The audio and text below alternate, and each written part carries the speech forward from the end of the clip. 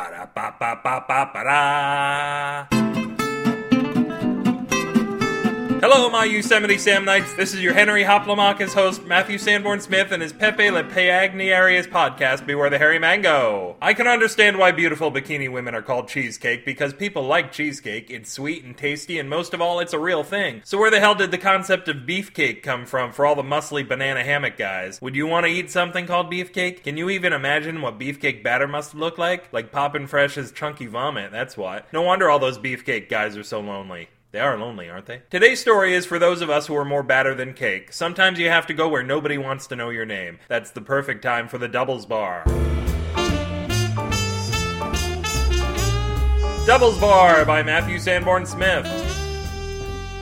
Marty and Shane faced two incredible ladies next to them at the Doubles Bar, 2 for 2. They were having the best night of their lives, but Marty had questions. "How does this Doubles Bar work again?" he said in Shane's ear. "I thought there was gonna be tennis." "To be honest, I don't know exactly how it's supposed to work," Shane said. "I was hoping to get 2 women for myself. I just needed you to get in the door." Marty wasn't crazy about that answer. "How does this Doubles Bar thing work?" he shouted to the ladies. "It's a bar for everyone who can't stack up by themselves," Cecily said. "Two of you together, you seem better than you would if you were by yourselves." Marty looked over Cecily and Gwendolyn, seeing it for himself. "Makes sense," Marty said. Then to the bartender he said, "Can I get a triple sec?" "Not at the Doubles Bar. I can get you a double sec. Is there a triples bar around here? What are you, some kind of a pervert?" "Alright, just give me a shot of bourbon. Gotta be a double." "Fine." What a scam these guys had going on here. Gwendolyn was saying, "So it's like synergy. The whole is greater than the sum of its parts." "Okay," said Marty, "but what happens next? How do we extricate ourselves from a foursome and become 2 twosomes?" They looked at each other, assessing their newfound friends as single entities and assessing themselves as well.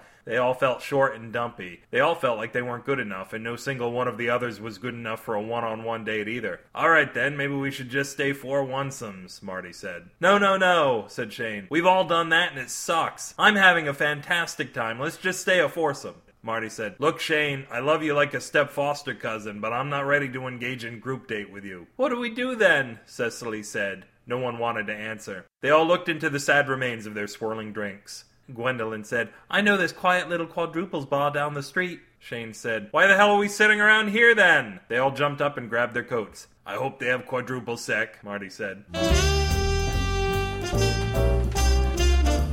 "I think they've got something there. I recently met an English woman who wanted to see my flat. I explained that I don't have a flat, I have a lumpy. At that point, she didn't want to see either. If this story made you want to double your pleasure, you can chew it and other aluminum foil at the URL that's beginning to smell, bewarethehairymango.com. Call off the wild in the comments for this post or scare email me, and I'll take you down to Busytown at Matthew at bewarethehairymango.com, or find employment at the Vampire Septic Tank Company Success at bewarethehairymango@gmail.com. Today, the SF stands for Starship Sofa, because while sfsignal.com is the Mango's most fevered and foamy promoter, StarshipSofa.com is truly the mothership of this podcast, meaning the show wouldn't even exist without Tony encouraging me to do something besides eat Cheetos. Go listen to hours of weird, wonderful things this and every other week at StarshipSofa.com. Don't mention the Cheeto-stained cushions. Tell your local house hunter on the street there's no sport in shooting them when they can't run, and that all the plumpest houses can be found while listening to this podcast. Before you know it, he'll have a magnificent wall mounted on his wall. It looks like they're mating. Tweet from the tweet tops that you're in love with twitter.com/upwithgravity, and you don't care who knows it. Let's hope you don't run into those lumberjacks from a couple of shows back, or you'll be tweeting from the tweetwunks. More money, less money. No, I mean more money. God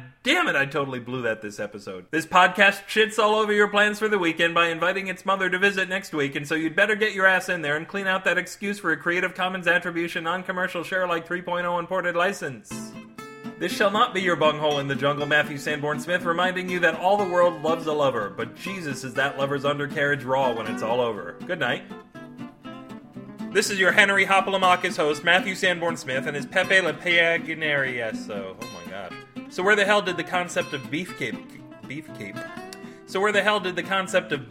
come from?